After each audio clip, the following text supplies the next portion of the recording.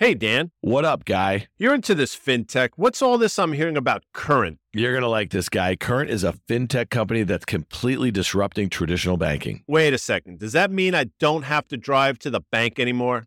Yeah, exactly. I manage an important part of my family's finances from one easy-to-use app. Well, I got to get this app, but where can I learn more? It's super easy. Just go to current.com/OK, OKAY, and download the app. That's current.com/OK. Current is a financial technology company, not a bank. Banking services provided by Choice Financial Group, member FDIC, and Cross River Bank, member FDIC. Welcome to the OK Computer podcast takeover of the On the Tape feed. OK Computer is the latest offering for Risk Reversal Media. We're going to cover all things tech, public and private markets, the intersection of Web 2 and Web 3. We have this amazing group of co-hosts and contributors. This is going to be in the On the Tape feed for a short period of time. So please follow OK Computer in your podcast stores so you get new episodes every Wednesday on your phone. Thanks. Okay, welcome to OK Computer. I am Dan Nathan. I have a very special co-host here today. His name is Guy Adami. He is my co-host of On the Tape podcast that he and I do. It drops every Friday morning with our good friend Danny Moses. Guy Adami, welcome to OK Computer.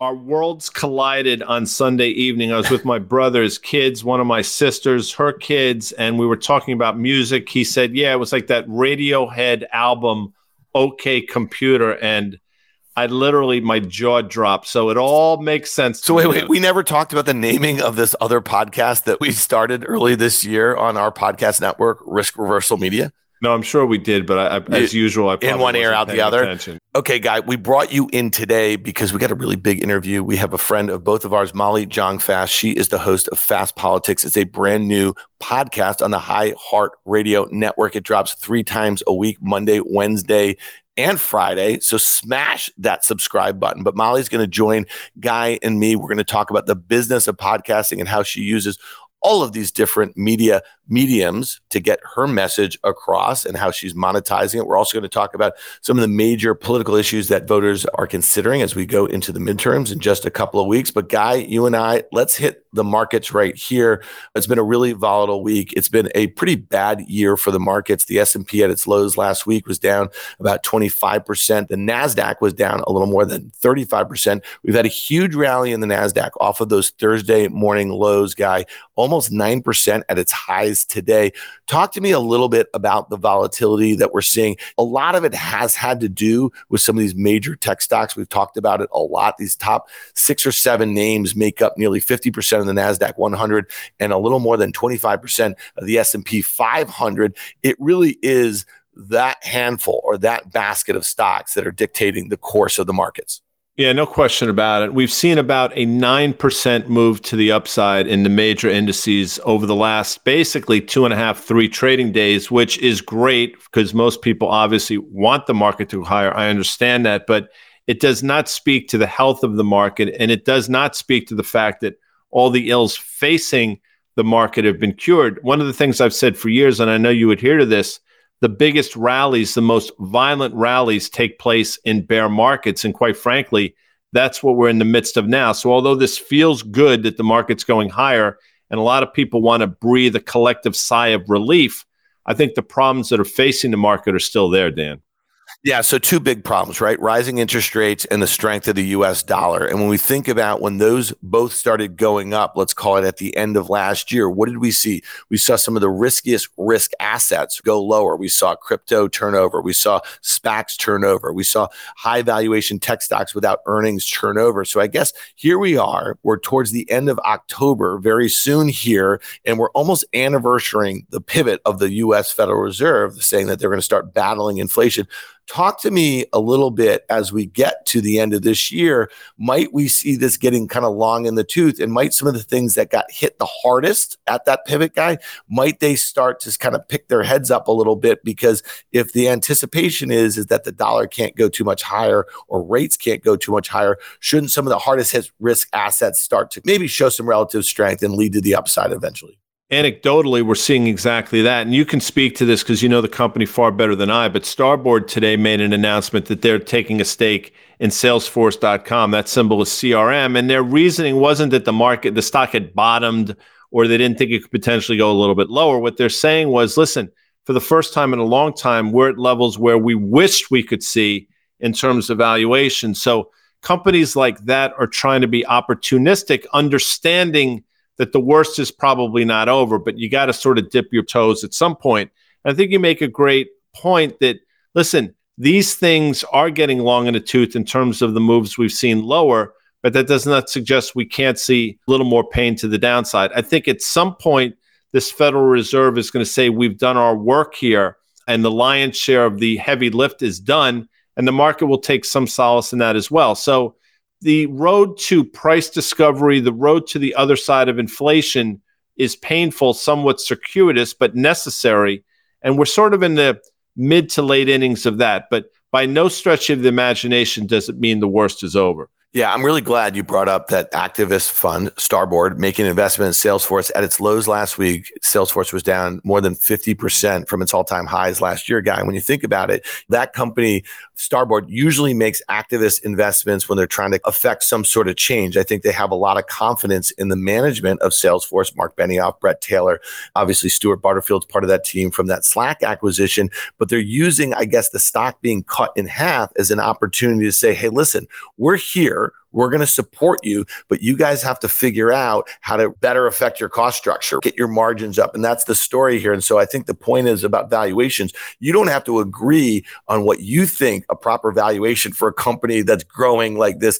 Starboard is a company that's made dozens, if not hundreds, investments in large technology companies. I think the most important part is the timing of it. To your point, Guy, is that they're saying, okay, this bear market might be long in the tooth and valuations might be low enough the way that they see the world as far as technology is concerned. So that's a really interesting point. We had Carter Braxton Worth on with us looking at some technicals of some tech stocks on the market call earlier this week. And he highlighted a stock like Snap, Snap, which is down 80% from its all-time highs a year ago. And so here this stock is, it's kind of pinned between like 10 and 12 bucks, down from an all-time high of like 80 or something like that. And again, here's a company that's already announced a restructuring, massive layoffs. They're cutting business units. So I guess I would say, again, it's really the timing of this after we've seen the price get absolutely demolished. We've seen sentiment go all the opposite way after shifting dramatically year over year. And some of these things might be getting so bad it's good. Are you starting to feel that a little bit? Does Meta fall into that category too, where the sentiment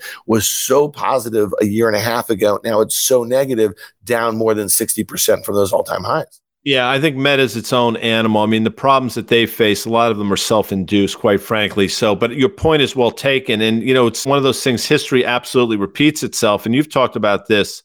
One of the most important companies in the world, a name that obviously everyone knows, Amazon. I mean, that stock during the dot-com era or the dot-com bust was down over 90%. Again, just for emphasis, over 90%. So you don't think things like that can happen again. And here we are in the midst of it. So a name like Snap, for example, I mean, that stock could rally 100% from current levels and still be down probably over 75% from its all-time high. This becomes math at a certain point. But what you have to look at are these opportunities here. So Starboard is clearly telling you an opportunity exists in a Salesforce, and those opportunities will present themselves again. But you mentioned something about improving margins. That's code for effectively we're going to have to fire people, headcount reduction. And Gary Cohn today was speaking at a Yahoo event, and he said one of the ways to see inflation relief is exactly that. We're going to have to see job destruction. I'm quoting from him. So that's obviously front and center. I think the Federal Reserve, they don't want that necessarily through the lens of what happens to human beings, but they want it in their fight to quell and knock down inflation. Yeah, so another company that's been hard hit over the last year and has made some really big strategic moves, some that a lot of investors thought they would never do, would be Netflix. And we've been talking about this kind of move to an ad-supported model. Again, they're trying to capture some of these accounts that have multiple users on the account. To me, I think it makes perfect sense, but I think the jury is still out whether this is something that will cannibalize their existing subscription base. We know that they had this huge pull forward during the pandemic. They have these huge costs for original content. We know a lot of their competitors have pulled their own original content off there. So they have to find ways to keep people on there and monetizing those users in some way, shape, or form. This stock, guy, at its lows was down, I think, 77% earlier in the summer. It's shown really good relative strength. What's up 40, 50% or so. By the time the listener is listening to this podcast, you're going to know at least the very early stages of this transition to an ad-supported model. The company's going to report after the close tonight. I think expectations are not particularly high. Is this an important one to you? And it also falls into that category after a huge drop in the market, in the stock, as far as the competitive landscape. This is going to be a really important quarter for this company.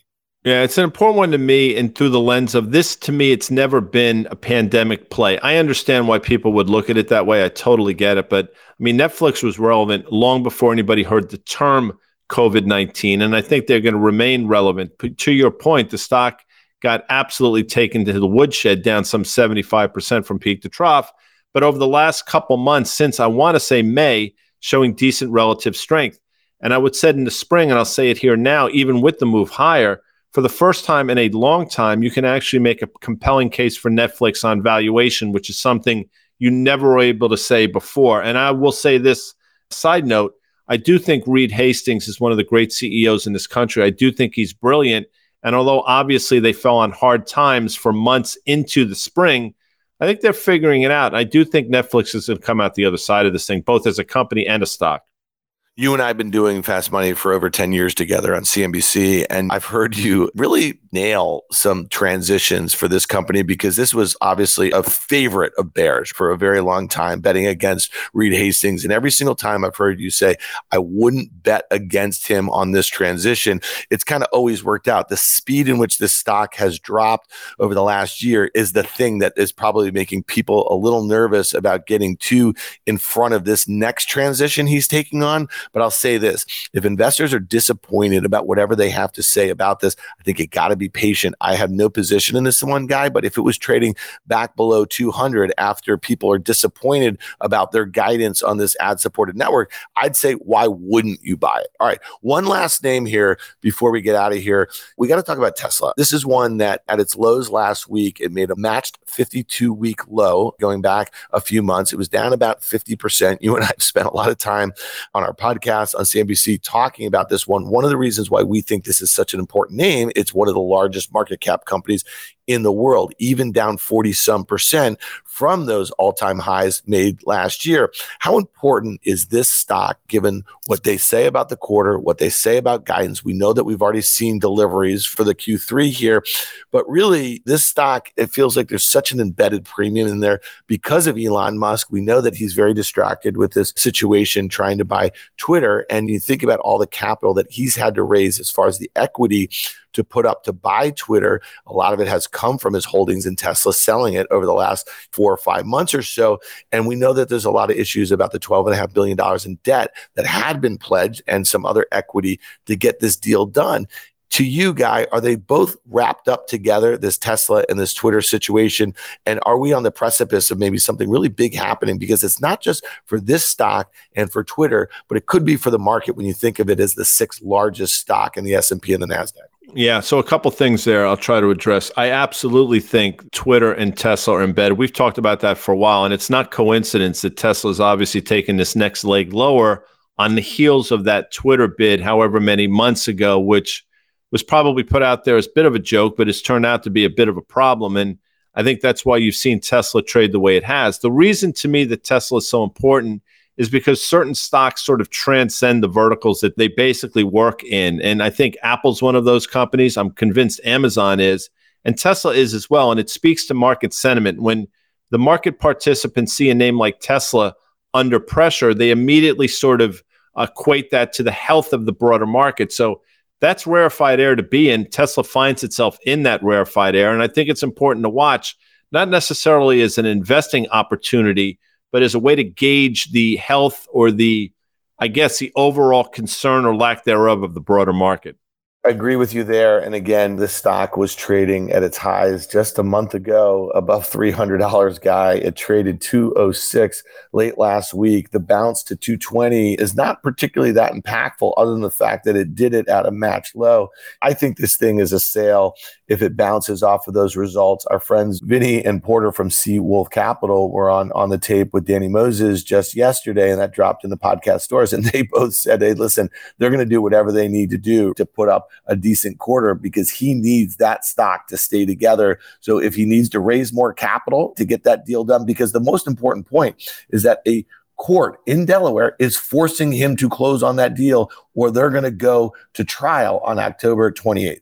Well, so you have to ask yourself, is it worth the however many $1 billion that he's going to invest, $40 billion or so dollars, to not have to be deposed or testify? And when you're deposed, Dan, they can pretty much ask you any question about anything. And I think one of the reasons he wants this deal to go through, I think he's willing to forego the money because he doesn't want to have to testify and say things that, quite frankly, he probably doesn't want the world to hear. That's just my thoughts. I'm not suggesting it's right, but it's clearly out there.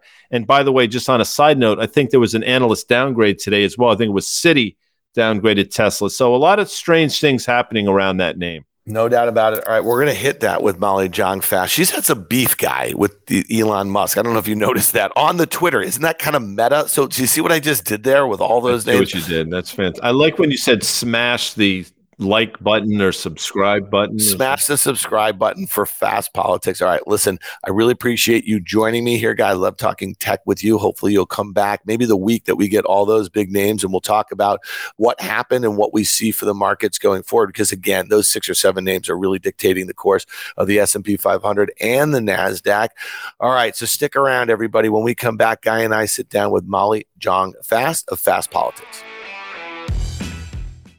Hey listeners, it's Dan here. I want to tell you about a company that I'm really excited about. It's called Current. It's a fintech company that's completely disrupting traditional banking. I'm a new Current customer, and it's already helping me and my entire family manage our finances, all from one easy-to-use app. So try Current for yourself and get the app by going to current.com/OK. That's current.com/OK. Current is a financial technology company, not a bank. Banking services provided by Choice Financial Group, member FDIC, and Cross River Bank, member FDIC. With CME Group's micro-sized futures and options, you can access the same transparency and liquidity of the benchmark contracts with less upfront financial commitment. Diversify your portfolio and manage your exposure with the flexibility of CME Group micro contracts in crypto, metals, FX, energy, and equity indices. Learn more about what adding futures can do for you at cmegroup.com/micros. Molly Jong-Fast is an author, podcaster, and political commentator. She's the host of the 3 times weekly podcast, Fast Politics, available wherever you listen to podcasts. She's also the writer of the Wait What column for The Atlantic and the author of 3 books. Molly, welcome to OK Computer. All right, we're back. This is OK Computer. As I said, the guest is so big, we needed to bring the big gun in here, which is Guy Adami here. We have Molly Jong-Fast. She is someone that Guy Adami, not only is she one of the smartest people on the interweb, but she's also one of the most entertaining. We're going to talk about her new pod. We're going to talk about her newsletter. We're going to talk about how she slays on the social a little bit. But Molly, welcome to OK Computer. Well, thanks for having me. Very excited to be here. The highest compliment I can give to somebody, in my opinion, is edgy. And you are edgy as hell. And I love that. And the fact that you have the intelligence to back it up makes you lethal in everything you're doing, not least of which Twitter. By the way, if you don't follow Molly on Twitter, as I've said, Dan, what are you doing? You're doing it wrong. Well, Molly, we're going to talk about Fast Politics. You just launched a new podcast on iHeartRadio. I have been honored to be on that podcast. You have a murderer's row of guests over the last few weeks. It's been super impressive. And you're the one generally asking the questions. So we thought it would be really fun to kind of turn the tables on you a little bit, talk about how you use just media as well as anybody in any vertical we've seen do it. And to Guy's point, not only are you wicked smart and witty, but you're really entertaining. And I think that's what really differentiates what you're doing on Fast Politics. Talk to us a little bit about the evolution. You obviously write a newsletter for The Atlantic. You've been on Twitter and you have 1 million followers. You get tons of engagement. Talk to us how you got into podcasting, why it's such an important medium. We also see you on cable news, all that sort of stuff. Talk to us about the podcast and why you made the move. So first of all, I love podcasting. It's really, really fun. And I think that there's sort of a need for it. I actually think that we're still really in the early days of podcasting, and we're going to need more podcasts, and that this audience is going to grow and grow and grow. And it's exciting. It's like the Wild West. I mean, there are people who've been doing it a long time, but there's still like a desire for a lot. I'm on the more liberal side. There's not a lot of content there. You see that conservatives are quite good at making content, at monetizing that content, at getting people engaged in their content. I mean, a thing I think about a lot is, and I can't remember who told me this because I talked to so many people on the podcast, but a Democratic strategist was saying to me that the largest get out to vote organizer of 2020 was Rush Limbaugh. And like, if you don't see the power in that, this is a very powerful medium. And I think ultimately podcasts will eventually replace radio, just like streaming is sort of slowly replacing television. And so I do think we're at the very beginning of a very exciting platform, and I'm thrilled to be a part of it. Video killed the radio star for you playing our home game. And listen, I hear you. Obviously, I am not the target demographic because although I participate in numerous podcasts, the next podcast I listen to will be my first, no disrespect, but I'll say this, life becomes math. And I actually took the math in college. And what you're saying is more and more podcasts are going to emerge, and that's great. But at a certain point, you talk about fragmented audiences and disenfranchised and those types of things. How do you deal with that? Because obviously, by definition, the more podcasts there are, the more choices people have. And then your audience seems to be, and again, correct me if I'm wrong, just gets narrower and narrower until people find exactly what they're looking for. I think we're still really in the early days. I think that the people who are picking up podcasts is still really growing. I think that if you think about radio, I mean, there are 300 million people in America. People listening to these podcasts are in the tens of thousands, or even the top podcast has 100,000, 100,000+. I mean, there is a lot of room here. And I think we're seeing that.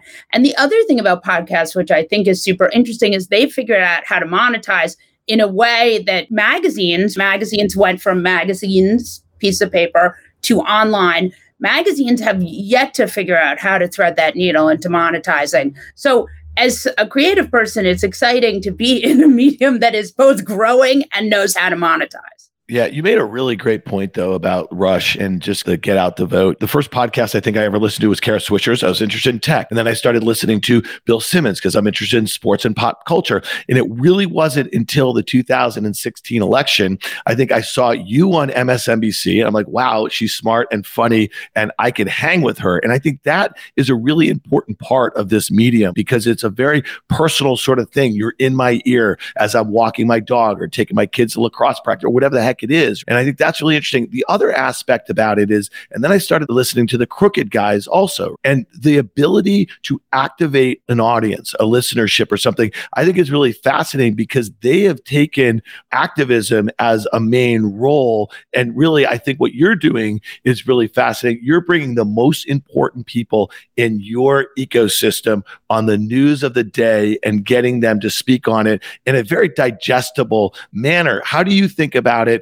Because in your old podcast, I remember the intro, and you and I talked about this offline a little bit. I thought you over-labeled yourself. Yes. You know what I'm saying a little bit? Because there's no reason to put yourself in a bucket because people of all different walks of life may be really interested in what you have to say, no matter what you're leaning. Yeah, no question. And I think that what's nice about being at iHeart is now I have a lot more freedom and I can really focus on giving listeners what they want. And luckily for me, I have very engaged listeners who write to me. I'm so grateful that they write to me. I like it even when they tell me stuff they don't like because it gives me the chance to be better. So I have this opportunity to engage with them. I take feedback. I have open DMs. You can contact me as long as it's not a death threat. or something really gross, I'll try to respond. And I do think ultimately I'm very lucky to be able to engage with them. And that's the great thing about social media is, remember, I'm incredibly old. And so I come from the 1990s where you had a problem with something, you couldn't ever say it. You could write a letter to the New York Times that might be published, but probably wouldn't be. I mean, this is just a completely different, brave new world where people really have a voice. And that's exciting to me. You said you're really old, and then you pulled a 1990s clip out of that. What does that make me, Dan? Because I go late 60s with your ass, so that must make me like a relic. Ancient. It makes you ancient. No, it's interesting, Molly. I think your work is amazing, and I've always gravitate towards really smart, edgy people, and you're clearly one of them, as I mentioned earlier. But how do you prepare for the podcast? What I tell people all the time is, they ask that question. I say natural curiosity takes you a long way in life. And my sense is that's how you operate as well. But what's your preparation like? What are you doing to get ready for basically all the things you've been doing? Well, first of all, you have to know what's going on. So I read a lot of news. I listen to a lot of political podcasts, but I also read the books when I'm interviewing someone who wrote a book. I read all the material. You just have to be super up to speed. That said, there's stuff that I miss. For example, Bloomberg had this totally huge story under Bloomberg government about how Republicans might want to use the debt ceiling as a way to threaten entitlements. It's a huge story. I missed that all weekend. And by the way, everyone else did too. I feel like there are definitely things that I miss, which I'm always shocked by and very irritated. Listen, you can't get everything. Let me just follow up with that and say, I understand why you'd say I missed it and you're upset about that. But quite frankly, in our world, I mean, that's a tact or a tactic or something they've been using for decades. Well, literally decades in some form or another. So I understand why you beat yourself up. But by definition, it's impossible with the amount of news that's out there, with the amount of places to go. You're going to miss things by definition. So I beat myself up all the time with this stuff. But at a certain point, you can only take in so much. So there's a level of frustration I understand, but I will say, I think you're remarkable in your ability to not only take everything in, but then to synthesize it and to bring it to your audience. There's a genius in that. Can you speak to that? Yeah, I mean, I think that's super important. And because there is so much news, and I mean, that's ultimately my job, right, is to read all the news, put it together, sort of try to figure out what's strange and interesting, a pattern or a very hypocritical and strange thing that's happening. So I try to always read the news with that idea. And I mean, the more I read and the more engaged I am, the more I will have the right examples in my brain. So yeah, it's super important. And I get a lot of morning newsletters, but I do wish that there were even more. I mean, I know this is going to sound very self-destructive, but I almost wish there were more newsletters that were even more fulsome, that told me everything. You know, I just don't want to miss stuff. And that is a huge anxiety of mine. Molly, it's really interesting because a lot of people know Guy and myself. Guy's been doing CNBC's Fast Money for 27 years, Guy? And I've been doing it with you for 11 of those 27? So Molly's nodding her head. You can't see this, folks, but she's like, yeah, it should be doing it for the way he looks. It must be closer to 40 years. No, I'm just quietly. We have a lot of people, if they're into markets, they recognize us from CNBC. There's not too many other places to get market news and the sort of commentary we do. But all of a sudden, something's kind of happened. I was down visiting my daughter at Georgetown this weekend.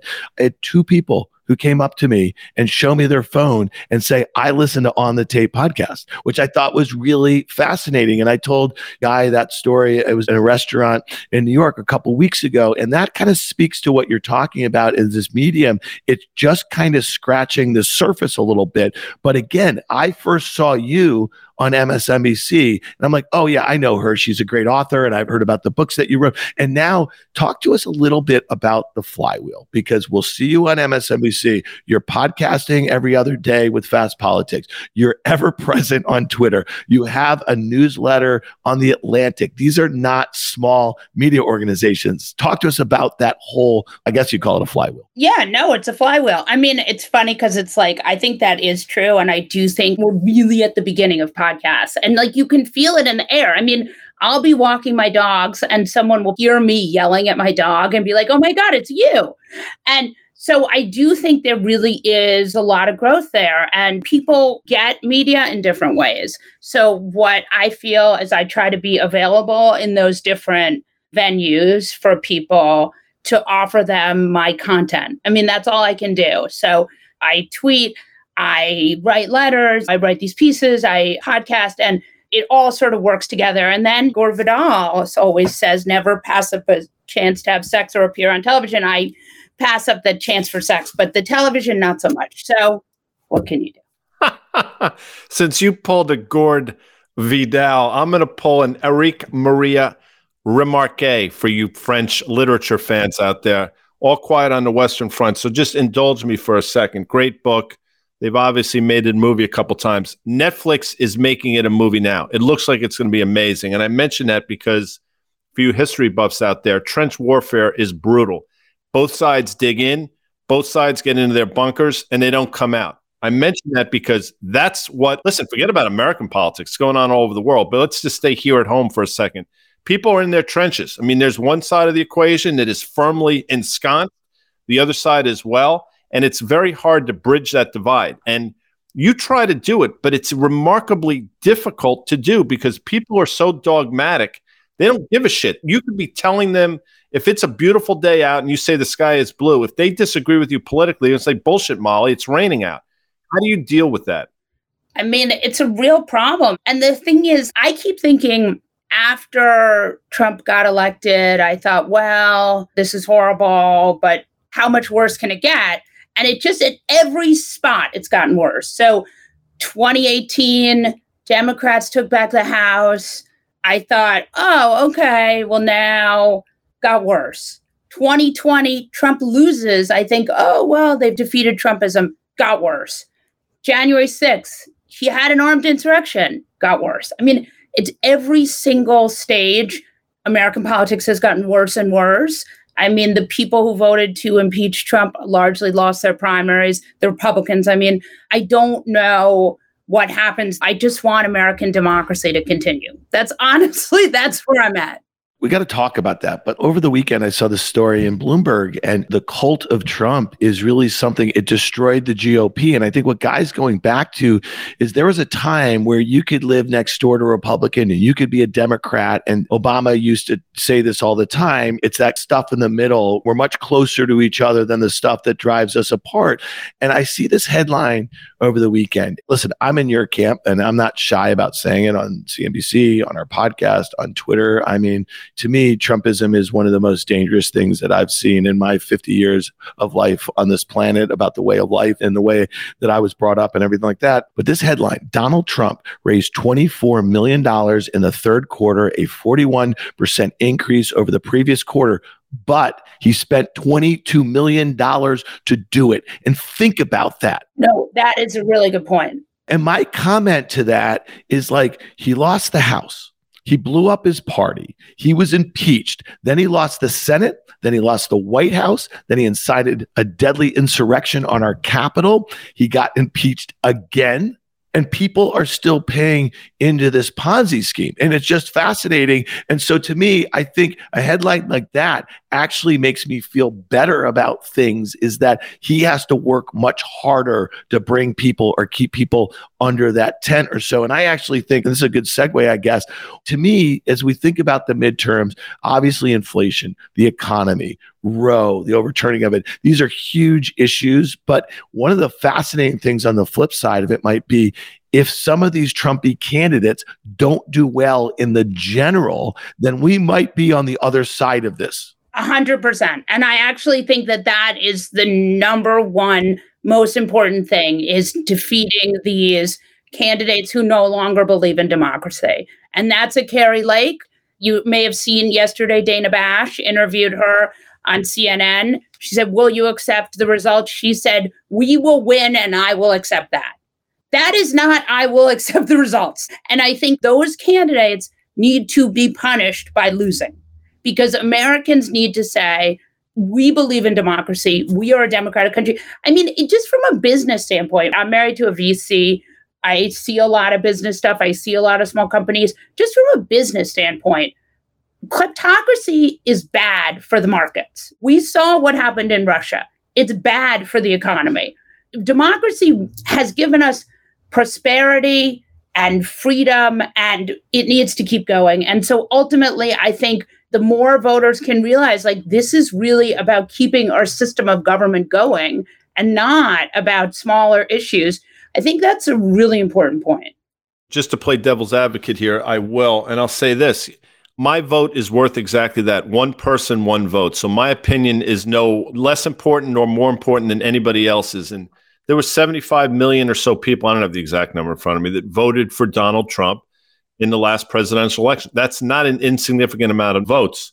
I think it's the second amount of votes in the history of U.S. presidential elections behind, obviously, Joe Biden. My point is this. The people that voted for him, their opinions are as important as my opinion. That's just the reality of the situation right now. So yes, democracy is in the balance, but quite frankly, a portion of the population seemingly wants it to go that way. Can you speak to that? Yeah, I mean, it's quite scary that a portion of the population doesn't necessarily think democracy is the best way to go. My guess is that's because they either think that ultimately these Republicans will keep democracy going, or that once their Republicans are in power, they will not run a kleptocracy. But either choice is very unlikely. And so I think that, look, it's a democracy. People have to vote. Not everybody's going to agree. But I think that if we keep our head towards this sort of idea that democracy needs to keep going, that will ultimately be enough people to keep democracy going. And look, it's given us more than 100 years of prosperity and peace. So I think we should probably keep going with that. Listen, I agree with you. So there's obviously this cult of personality thing that's taken over, again, not only our politics, but global, without question. I mean, look across the globe, and it's clear that that's what's going on. But I'll say this as well. I'm a lifelong registered Republican, but doesn't mean I'm pulling the lever blindly. And this is now both sides of the aisle. I mean, there are people that they couldn't name the politician or the person running for whatever office it is, but if it says R next to his or her name, they're pulling that lever. And the flip side, if it says D next to his or her name, they're pulling that lever. And again, think about you personally, the amount of hours you spend searching, researching, looking at, dissecting the platforms of people running. I mean, you're in the minority, not only in the minority, I mean, you're probably in the 1% of the populace that actually does that. How do you deal with that? Because that's really where we are now as a country. I hope that people will look at these candidates. Look, the more people watch debates, read the actual regular newspaper and not some partisan either side newspaper, the more they're going to know. I mean, it's hard to watch that Georgia Walker versus Warnock debate and vote for Herschel Walker, but I guess some people think that little badge is cute. I mean, you watch these debates, I think it's pretty easy to see what's going on here. And look, fundamentally, in my mind, if I think Democrats are not brilliant messengers, I think they tend to make a lot of mistakes. And if they didn't, I think they'd win all the time, right? Because the truth is, one party wants to keep the structure going to give you entitlements, and the other party wants to give tax cuts to very rich people. And I say this as someone who has benefited from those tax cuts. I just think that ultimately tax cuts are not going to stop inflation. If anything, they have a tendency to be inflationary, and we're seeing that in the UK.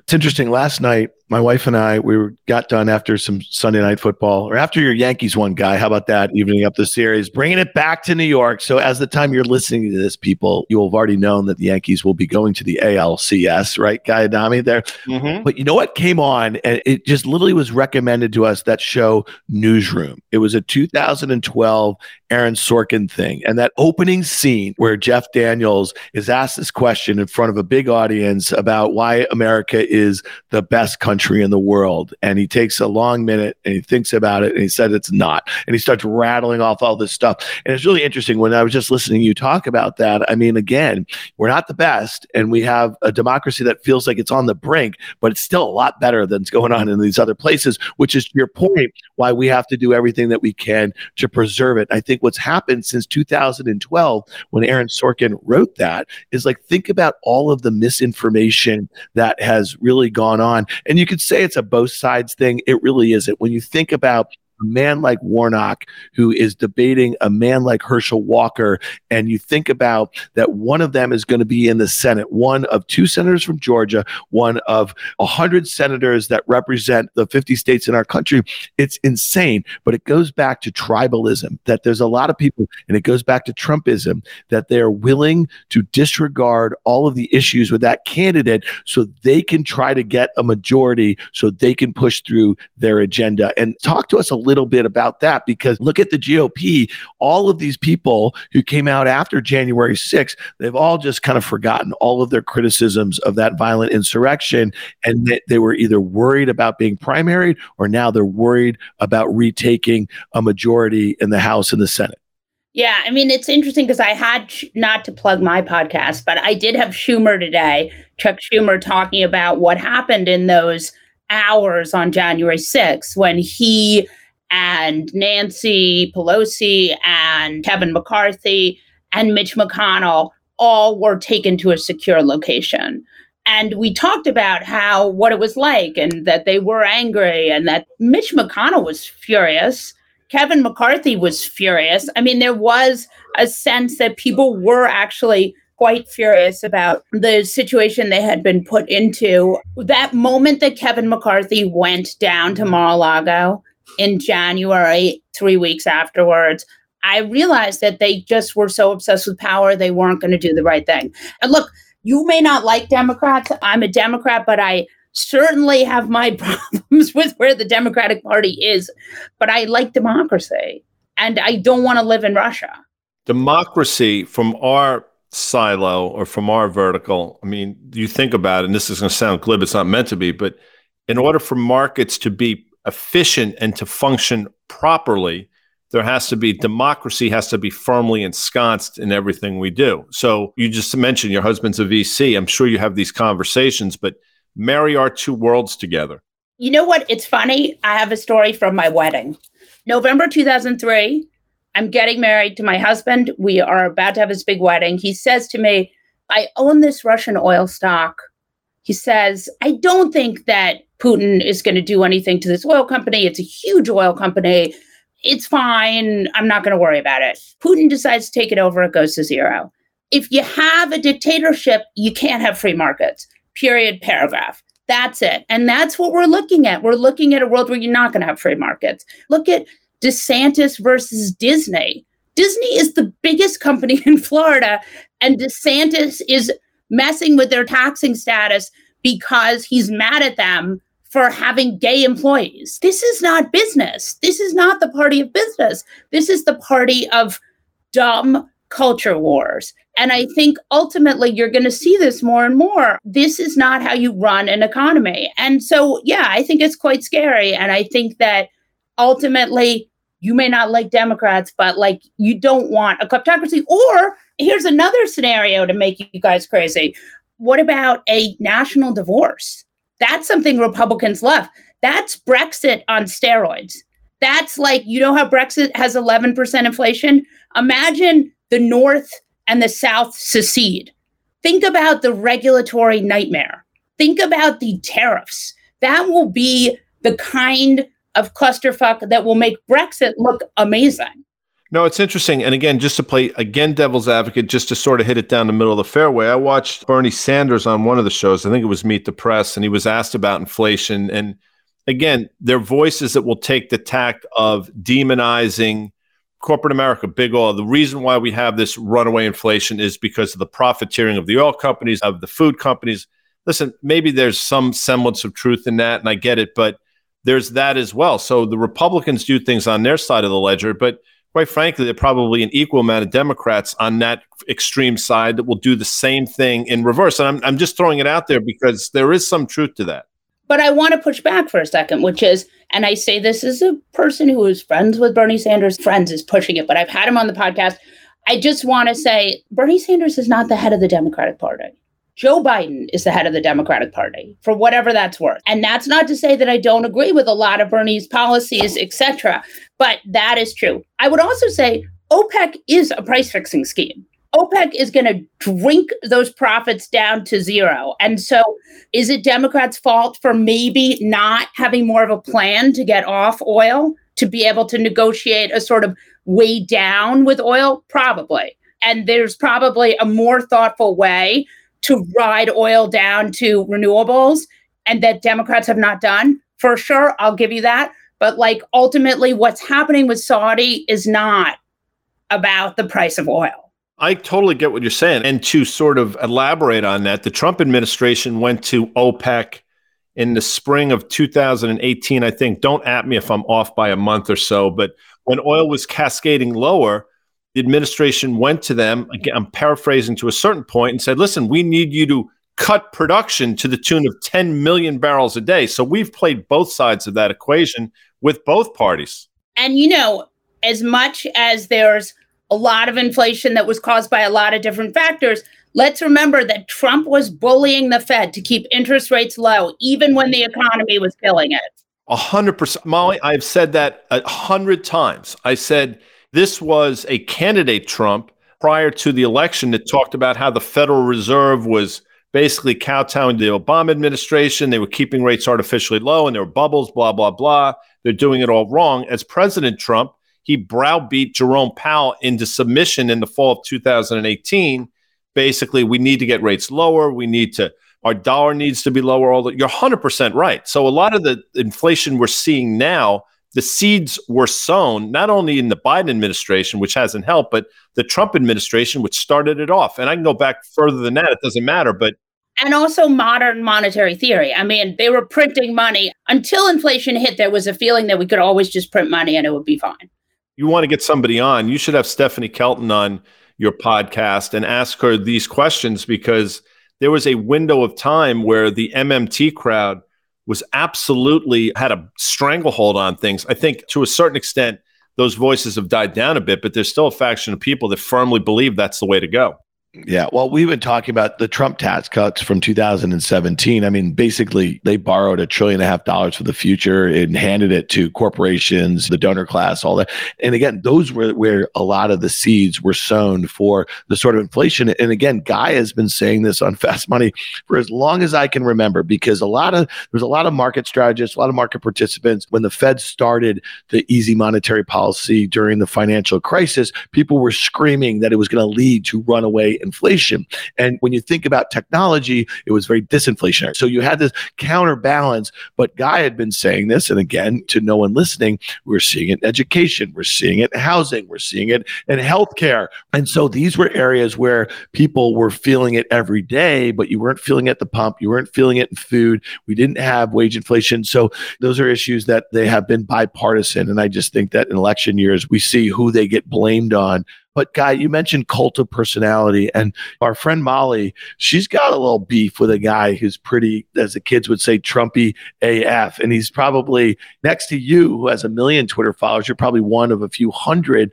Elon Musk has got over 100 million Twitter followers, and you got beef with him. And you and I have talked about it on your podcast. I know that you write about it a little bit. Well, he gets all up in your grill every once in a while. Molly, what's up with that? I would just say this. I think Elon Musk is the emperor has no clothes.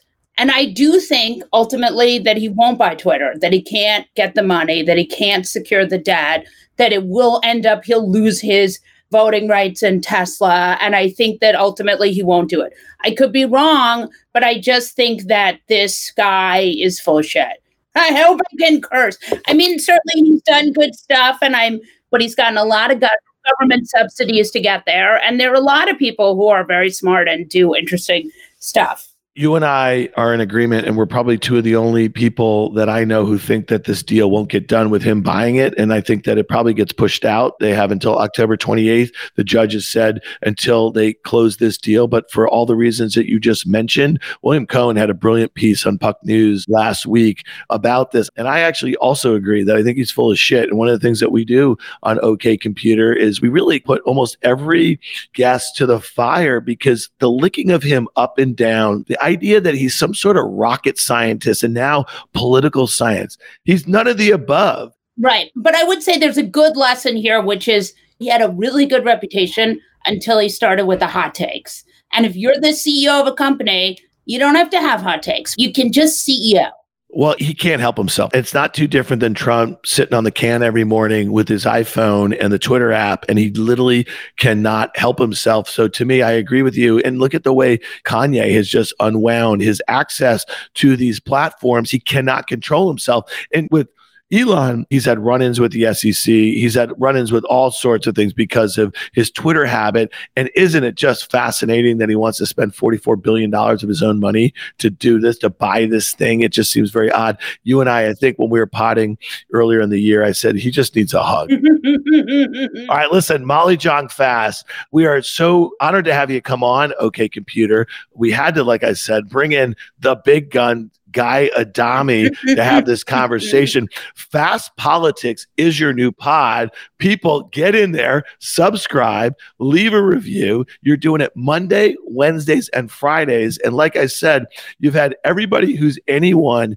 in politics, Senator Schumer this week, Bernie, you've had Kara Swisher, Eric Swalwell. I mean, the list goes on and on. Julia Louis-Dreyfus, you had the Veep on, which was a fascinating thing. So we wish you tremendous success in this new podcast. We hope you'll come back to OK Computer, and we will be listening to you. We'll hear you on the pod.